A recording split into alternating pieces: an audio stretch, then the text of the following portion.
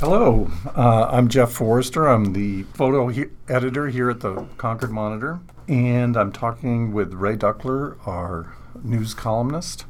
I want to ask you, Ray, what are the changes that are happening? Well, Jeff, thanks for having me.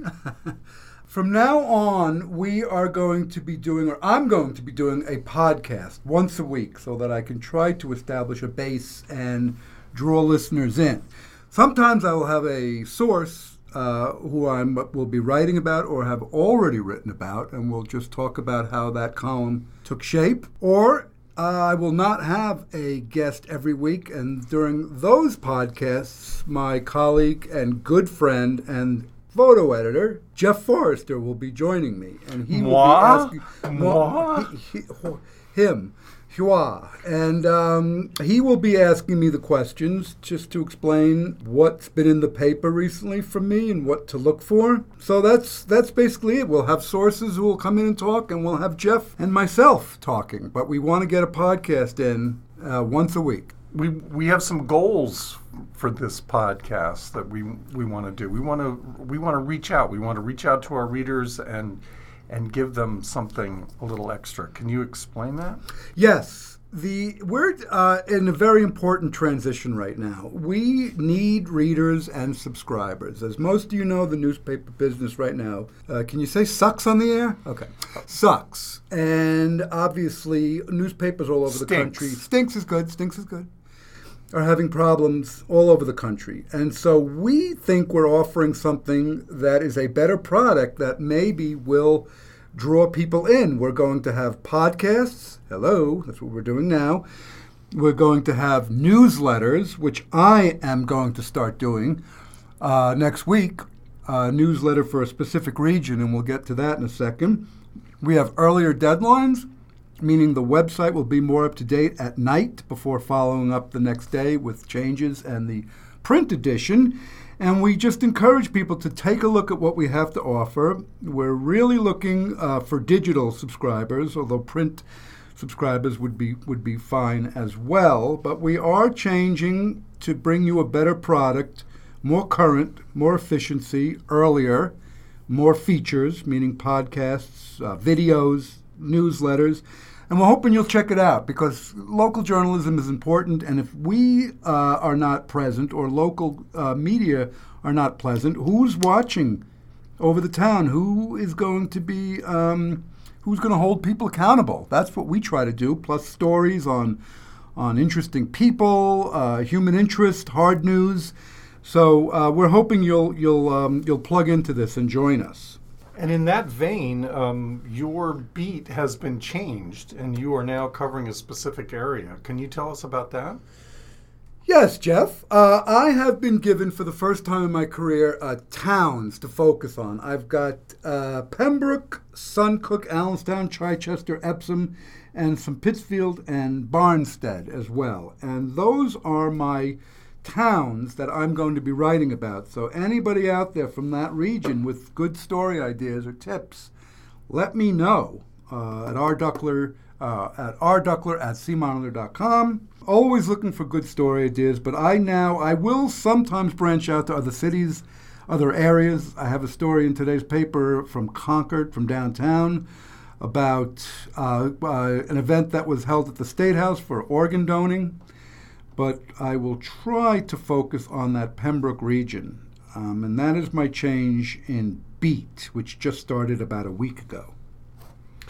Well, speaking of Barnstead, a couple weeks ago, we went to a selectmen's meeting together. And it was a fascinating glimpse into community relations, maybe that's not the right word, but just community journalism at its height of local government and things that just, there was a lot of tension there, but there were so many people there.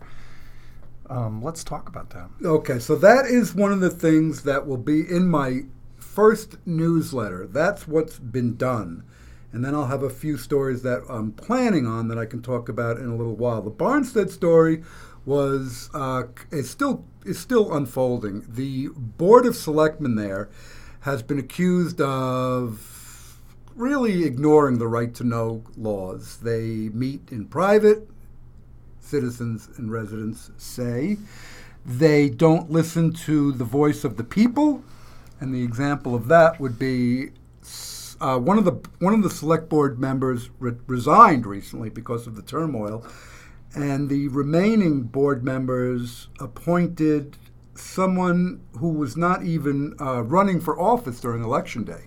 The residents wanted the next person in line in terms of votes to get that role, but the select board ignored that request and hired their own person. And so people in the audience, people in the town think that their voices are being ignored, and the select board is just choosing whoever they want. And to witness that, to be there in that crowd and hear the residents of Barnstead basically telling the select board, "What are you doing? I mean, you're doing this right in front of us." I mean, some were appalled at what was going on. Right. And there was a lot of infighting. There was a lot of emotion. It was remarkable. Yeah, it really was. These people have known each other for years. They've been living there for years, and maybe they have great relationships outside of that town hall area. But in that room on that day when we were covering that event, there was a lot of anger, a lot of confusion, and the residents, a segment of residents want to have more transparency, and the board says we're giving you enough. And so that is really the core of the problem, and we'll continue to follow that. A second person on the select board also resigned.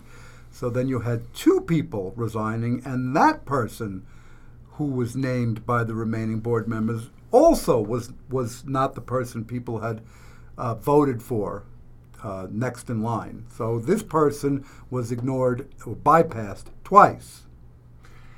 And to witness that and to be so welcomed, we walked in there and everyone wanted to talk to us. I mean, didn't people come up to you and they wanted to let you know what was going on? Yeah, the townspeople did. Certainly, the select board, the local officials were a little more hesitant because they're the ones who are having their feet held to the fire by the town and by us. So going back to my former point, this is an example of local journalism, holding people accountable, reporting on their decisions, and without the local paper or the local other media outlets, we're not going to know about it.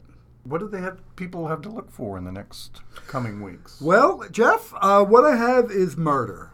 And I know that's a morbid subject, but in Pembroke... And mayhem? Murder and mayhem. I'll put some mayhem in. I like mayhem. I'll be writing about, let's see, in the early 20th century, there was something that I just was told about. I had no idea about this event. It's the Eyre murders, and it is a gentleman who owned a farm in the Pembroke area by the name of Eyre. That's his last name. I don't have his first name. I'm still working on the story. Would that be A-Y-E-R? That's right, Eyre. That's right, A-Y-E-R. And he killed his family, I think like 7 members. Just I don't know how he killed them either. I'm working on this story, and you will see it soon. But there's that, and then there's also the murder of Josie Langmaid, who has a statue, a tribute built for her on Academy Road in Pembroke. She was murdered by someone in the 19th century, 1875, I think.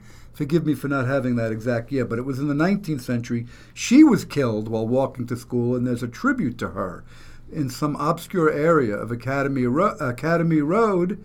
And it's a story that some people there know about, certainly more than the Eyre murders. But there's a lot of people who don't know what that statue is and who this young girl was. She was a high school student at Pembroke Academy, killed on her way to school. So those will be some of the columns coming up.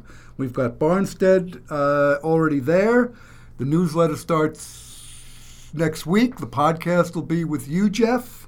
Sometimes once a week. Looking forward to it, Ray. All right, listen. Let's get some listeners. Let's get some readers. And this is Ray Duckler with Jeff Forrester this time, signing off. Thank you so much, Jeff. Thanks. Thank you.